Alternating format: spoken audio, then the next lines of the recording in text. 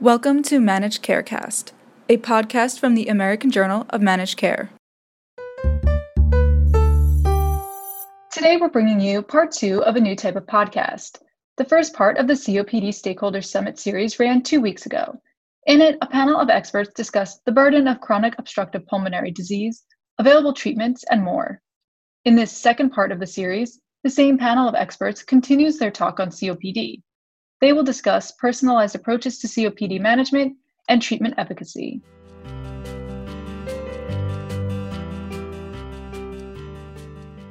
Welcome to part 2 of the American Journal of Managed Care's COPD Stakeholder Summit podcast series. I'm your host today, Dr. Neil Minkoff, Chief Medical Officer of Coas Healthcare. Today, we'll highlight the second half of our discussion with Dr. Bradley Drummond, Associate Professor of Medicine in the Division of Pulmonary Disease at the University of North Carolina School of Medicine. Mr. Michael Hess, Respiratory Therapist and Chronic Lung Disease Coordinator at the Western Michigan University School of Medicine. Dr. Maria Lopes, who is the former Chief Medical Officer of Magellan RX and Horizon Blue Cross Blue Shield. And Dr. Donald Mahler, an Emeritus Professor of Medicine in the Division of Pulmonology at the School of Medicine at Dartmouth University. Topics of conversation in today's podcast include approaches for healthcare decision makers and clinicians for individualized management of COPD based on patient characteristics and limitations, as well as the evaluation of treatment efficacy. In our first clip, Dr. Lopes and Dr. Drummond discuss a personalized approach to COPD management. Dr. Mahler highlights his treatment approach to the use of dual bronchodilation and triple therapy. As a payer, our objective is to provide enough choice, if you will, and also to understand the clinical differentiation amongst these products, to really appreciate the background and what we now know about some of these devices and the degree of personalization and how this can connect with better outcomes. Because in the end, from a total cost perspective, we're paying for ER, we're paying for hospitalizations and readmissions. So fascinating to hear some of these predictive tools around PIF and how they can certainly connect with helping connect patients to the right device and then the education that should follow. Usually, data is so powerful, real world data in terms of helping us understand, again, that degree of differentiation. And what else can be done, right? So best practices around the approach, including the need for respiratory, care team, the need for care coordination, certainly between even sometimes the hospital care manager and transitions in care, what happens in that patient's home. As a payer, we have lots of data. We have data that spans pharmacy data, medical resource use, but it's not always possible to have PIF, right? And to have some of these metrics that are potentially actionable.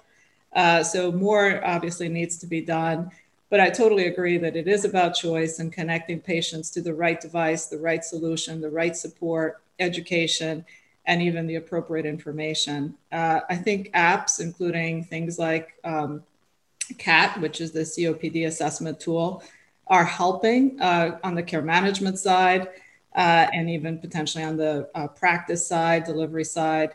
But certainly I think what's been highlighted is really critical if we're going to achieve the outcomes that we want to see for COPD patients.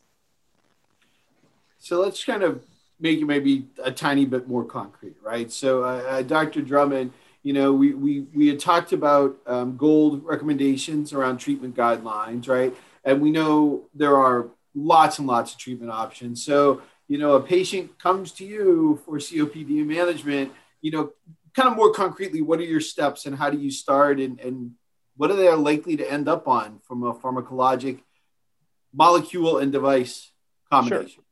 Yeah, and I think, how do we sort of take the treatment strategies published by GOLD and actually put those into action, which is always the important and challenging thing. So the first step is really, I confirm that they actually have COPD. And that sounds like a silly statement, but just again, the importance of spirometry testing to confirm that the symptoms they're having are actually reflected or caused by their airflow limitation. So that's the first step. The second step, as I outlined earlier in our discussion, is to get a good assessment of their symptom burden and their future exacerbation risk. Because really, once you have those two key domains assessed, you can really begin to, as Dr. Mahler outlined, stratify these patients into different categories. So if somebody has low symptom burden and low exacerbation risk, and exacerbation risk, again, is defined by what you've done in the prior year. If you've had 2 or more outpatient hospital exacerbations, or if you've had 2 or more outpatient exacerbations or 1 hospitalized exacerbation in the prior year, you're considered high risk for future exacerbations. So if you have low symptom burden and low exacerbation risk, the GOLD treatment strategy suggests that you simply need a short-acting bronchodilator. But if you have a lot of symptoms, but you're a low exacerbation risk, then you have the option of either using a bronchodilator, either in a singular mono bronchodilator or a dual bronchodilator. And there are good data that combined dual bronchodilators increase FEV1 or lung function measurements and reduce symptoms compared to monotherapy. And they also likely reduce exacerbations compared to monotherapy. So often in my patients, where I am in a tertiary care center, our patients typically, if they're coming to us, have a little bit more symptoms. We generally will move to, we will generally move towards a dual bronchodilator therapy for those symptomatic patients without a lot of exacerbation risk. If individuals have high exacerbation risk and high symptom burden, then you really have the option of dual bronchodilator therapy, or that's when you can begin considering inhaled corticosteroid-containing regimens with bronchodilators. And there's a lot of discussion in the COPD world about when should we incorporate inhaled corticosteroids into a patient's regimen. And certainly those patients who we probably should not be using it in are those patients who have a lot of pneumonia events, which would be one of the potential side effects. They have consistently low blood eosinophils, as that seems to be a predictor of who may not respond to inhaled steroids, or they've got other chronic lung infections. Conversely, those individuals in my clinic who I would tend to use inhaled corticosteroids earlier, if they've been hospitalized for an exacerbation, because as I discussed earlier, that's really a life-threatening event in the future.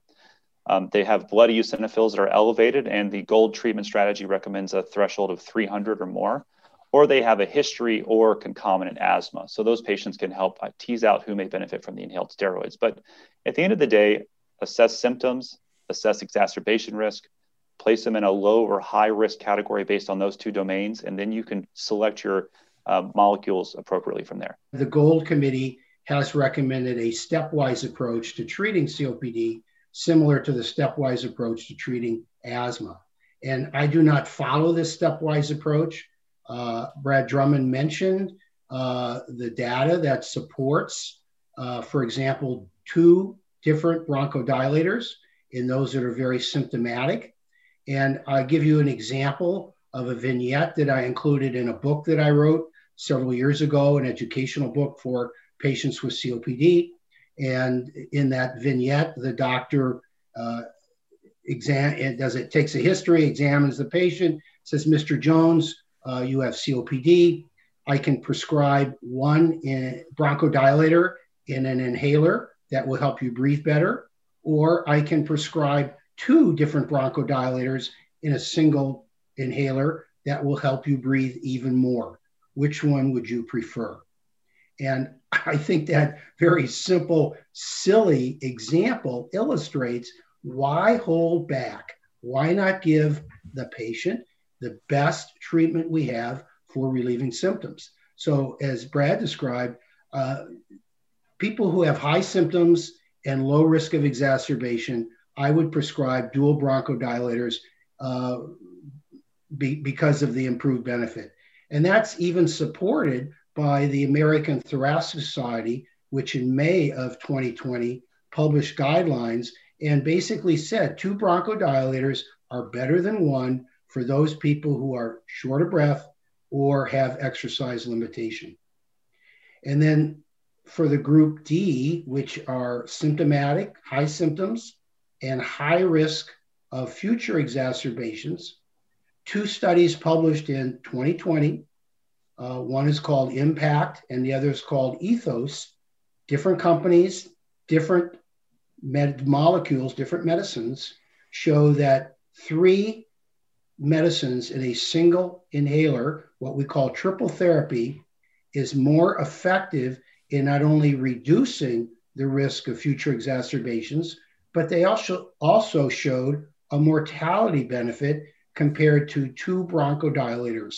So clearly, the people that have been hospitalized for a COPD exacerbation, in my perspective, they should be on triple therapy unless there is a strong reason to avoid a medicine because of possible side effects, as has been mentioned, the possibility of pneumonia associated with inhaled corticosteroids. So that would be the rationale for supporting the withdrawal of the ICS? Yeah, if someone's on an inhaled corticosteroid and they have 1 or more episodes of pneumonia, which typically cause an exacerbation, I would sit down and talk with the patient and say, hey, here's one of the risks. You're on a medicine that may increase the risk of pneumonia. I would recommend a trial of discontinuing it and seeing how they go. And as Brad mentioned, I'd certainly want to look at their blood eosinophil count. If that was low and they're having episodes of pneumonia, I would definitely recommend withdrawing the inhaled corticosteroid and following their clinical course. I think what Dr. Mahler just outlined is critically important for payers.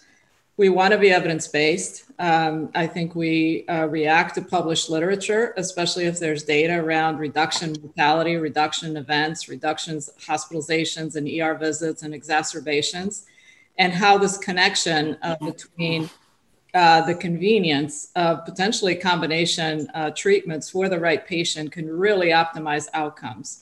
And so I think that's very significant when we're in a P&T committee. We're looking at what is the degree of clinical differentiation? Is this just convenience, or does it really connect to better outcomes, especially in the short term? And I think that in COPD, you don't have to wait long. If you can see that an exacerbation has occurred and you can prevent the next event, for this to have inherent value. So, I think that certainly it's about choice. It's also about helping, practitioners have enough choice. And it's becoming also about convenience, with a recognition that convenience matters. And there's a cost, if you will, if you introduce steps, or that some agents, are more challenging, or you have steps before you can get to something that's more convenient or perhaps more appropriate to avoid a costly event.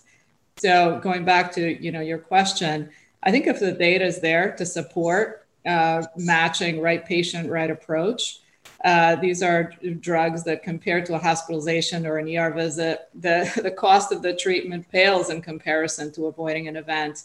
And so generally speaking, they are available. There's not a lot of prior authorization or scrutiny around their use. There may be preferred agents and non-preferred agents, but in general, I think we recognize the value of the treatment, and even the convenience and the ease of administration that then links to better adherence. Mr. Hess gives an overview of his approach to evaluating treatment efficacy involving the ongoing use of quality of life interviews and PIF assessment. Doctors Mahler and Drummond then walk through patient assessment and appropriate device selection, including the strengths and limitations of each type of device. Finally, Dr. Lopes and Mr. Hess highlight care coordination between payer and providers in order to maximize patient outcomes. There are a couple of different ways we can go about it, actually. We have some objective measures, things like spirometry, pulmonary function testing, 6-minute walk test, which is a measure of exercise capacity. That gives us objective data to tell us what the physiology is doing. Then we also have things that are a little bit more subjective, what would fall under the category of patient-reported outcomes.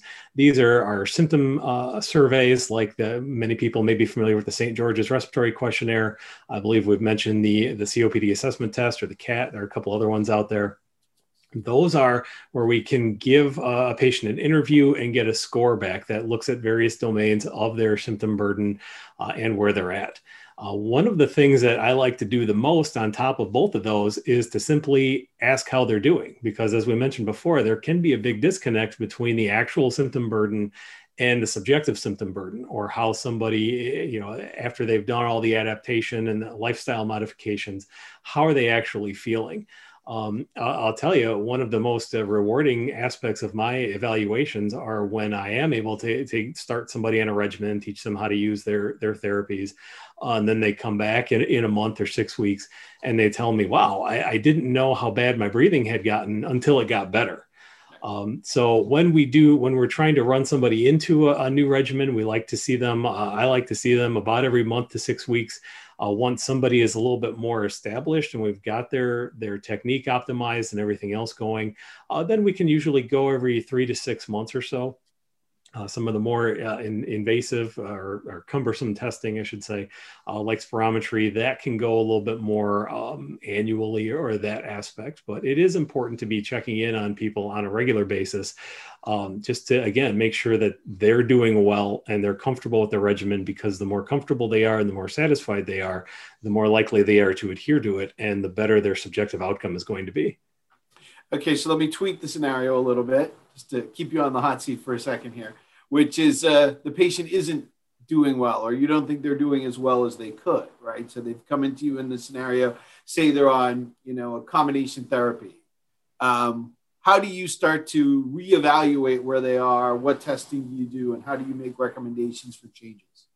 Well, that's where we start diving a little bit more into the quality of life interviews, because we can look for, there's this idea of treatable traits where there are certain things that we can specifically target in COPD therapy. For example, is somebody coughing very, very much? Do we need to figure out how to address that cough? Do we need to start looking at allergy control, or are they having reflux?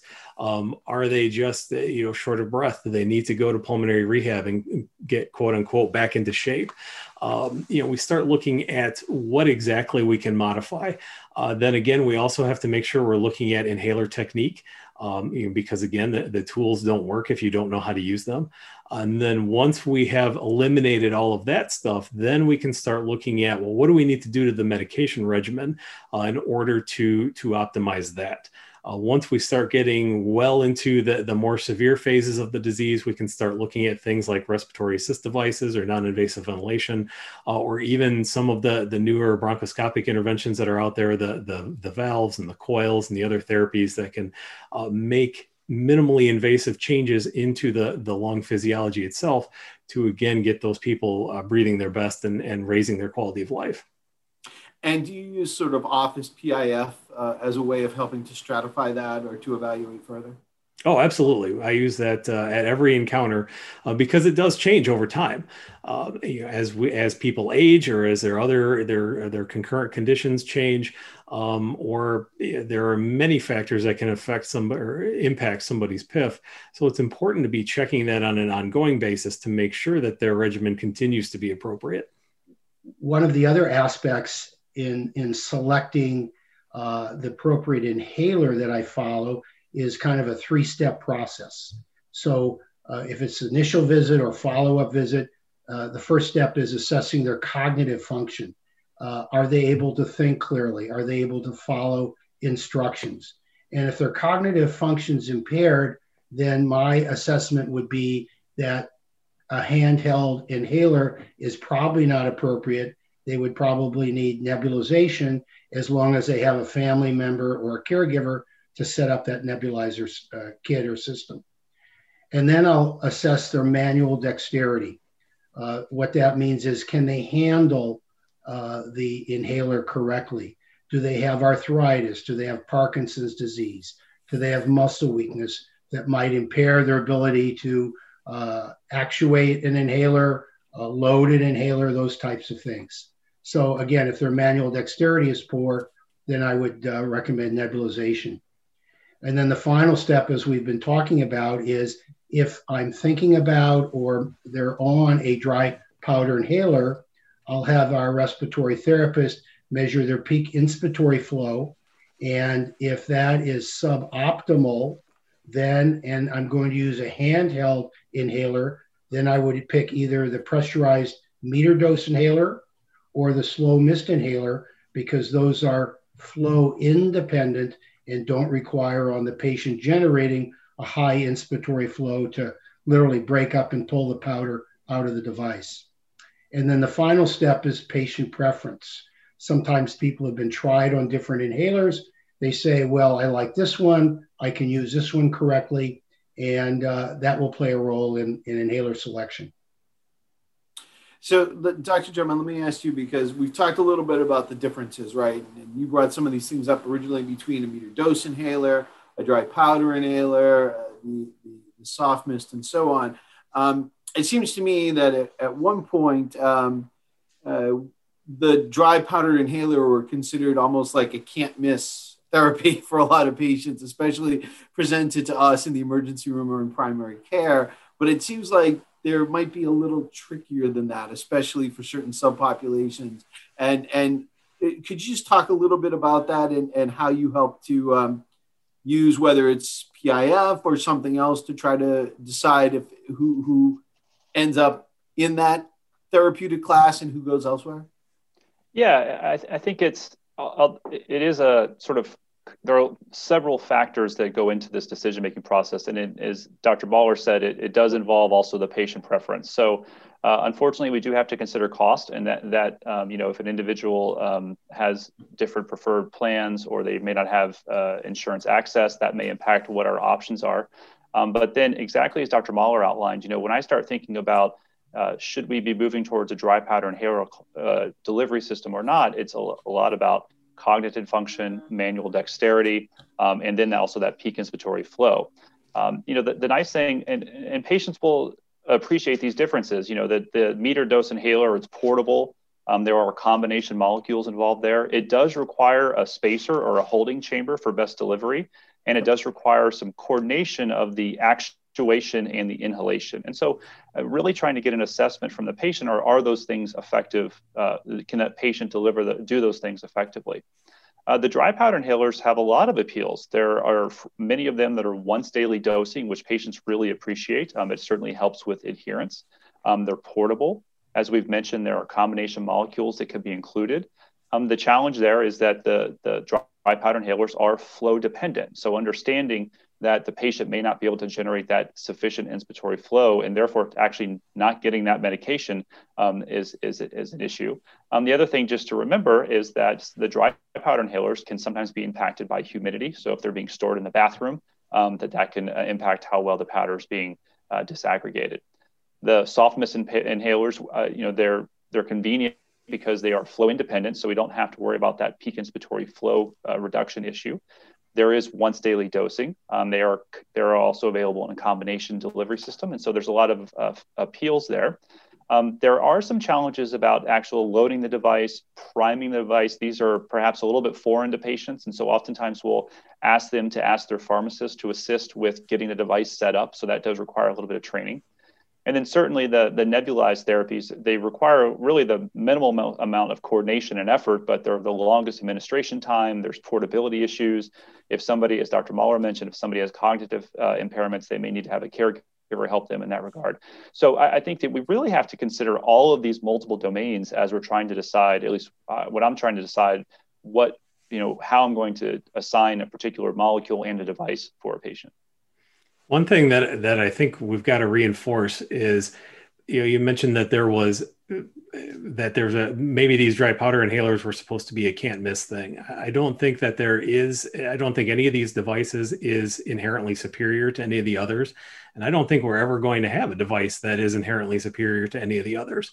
It's absolutely essential that we all work together on the clinical side, the patient caregiver side, the payer side, to match the molecule and the device with the situation, have that precision medicine so that we optimize those outcomes. I think if I can add, I think that's a critical point. Also the appreciation for how time consuming this is, right? And we may not really know if we got it right the first or the second time around. So back to how can we collect perhaps patient-reported outcomes data, but also a consistent approach to some of the key metrics that matter in terms of that care coordination effort. And patients at the end of the day may not just have COPD as well. So really appreciate everything Dr. Mahler said and Dr. Drummond and Mike in terms of how do you get to this right fit to optimize the outcomes. Before we conclude, I'm just going to open it up for final thoughts and comments. Dr. Mahler. I've enjoyed participating in this panel. Clearly, we need more information for patients as well as healthcare professionals, as well as the people who work for insurance companies to improve outcomes for our patients with COPD. For Maria, one of the most challenging things in my practice is prescribing a medication that is not covered by the patient's insurance coverage. And then we go through, oh, let's try this, or let's do prior authorization. And clearly, I understand the dilemma that insurance companies have. They have contracts with pharmaceutical companies, and they have preferred and less preferred medications. But I think if we can, things like this panel that help us communicate, understand different perspectives, focusing on patients and their outcomes, can only help improve things for all of us. It's been my pleasure. Mr. Hess? Yeah, to echo that, we have a lot of work that needs to be done. There's still a lot to improve on in the COPD world, but opportunities like this, where we bring multiple stakeholders to the table and start having more open, robust conversation, that's what pushes us along the line. And that gives me a lot of hope for the future. So I'm excited to see a lot of the new tools that are coming available, and people excited to use them. Dr. Lopes?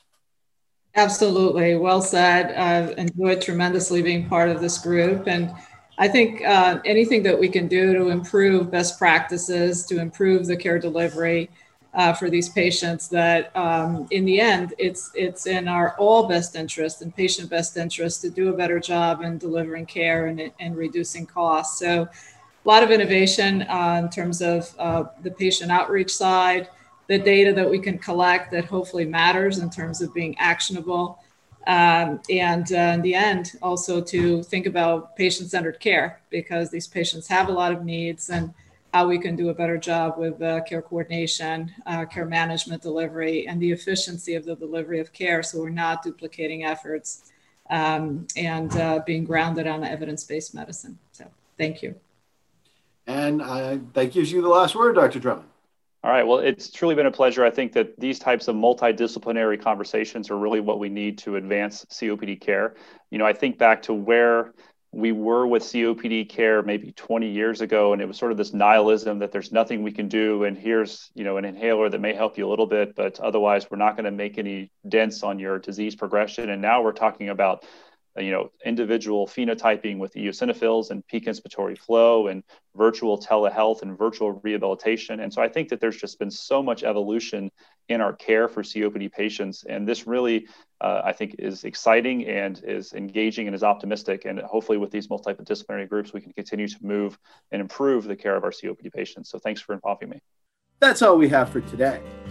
Thank you for listening to the COPD Stakeholder Summit podcast. For more updates in managed care, be sure to visit www.ajmc.com and sign up for our e-newsletter.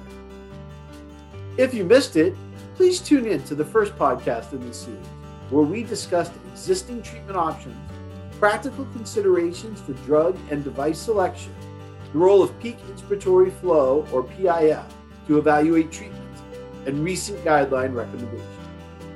AJMC is also on social media. On Twitter, follow us at AJMC_journal. On Facebook, like us at the American Journal of Managed Care, and follow the AJMC page on LinkedIn. Thanks again for listening.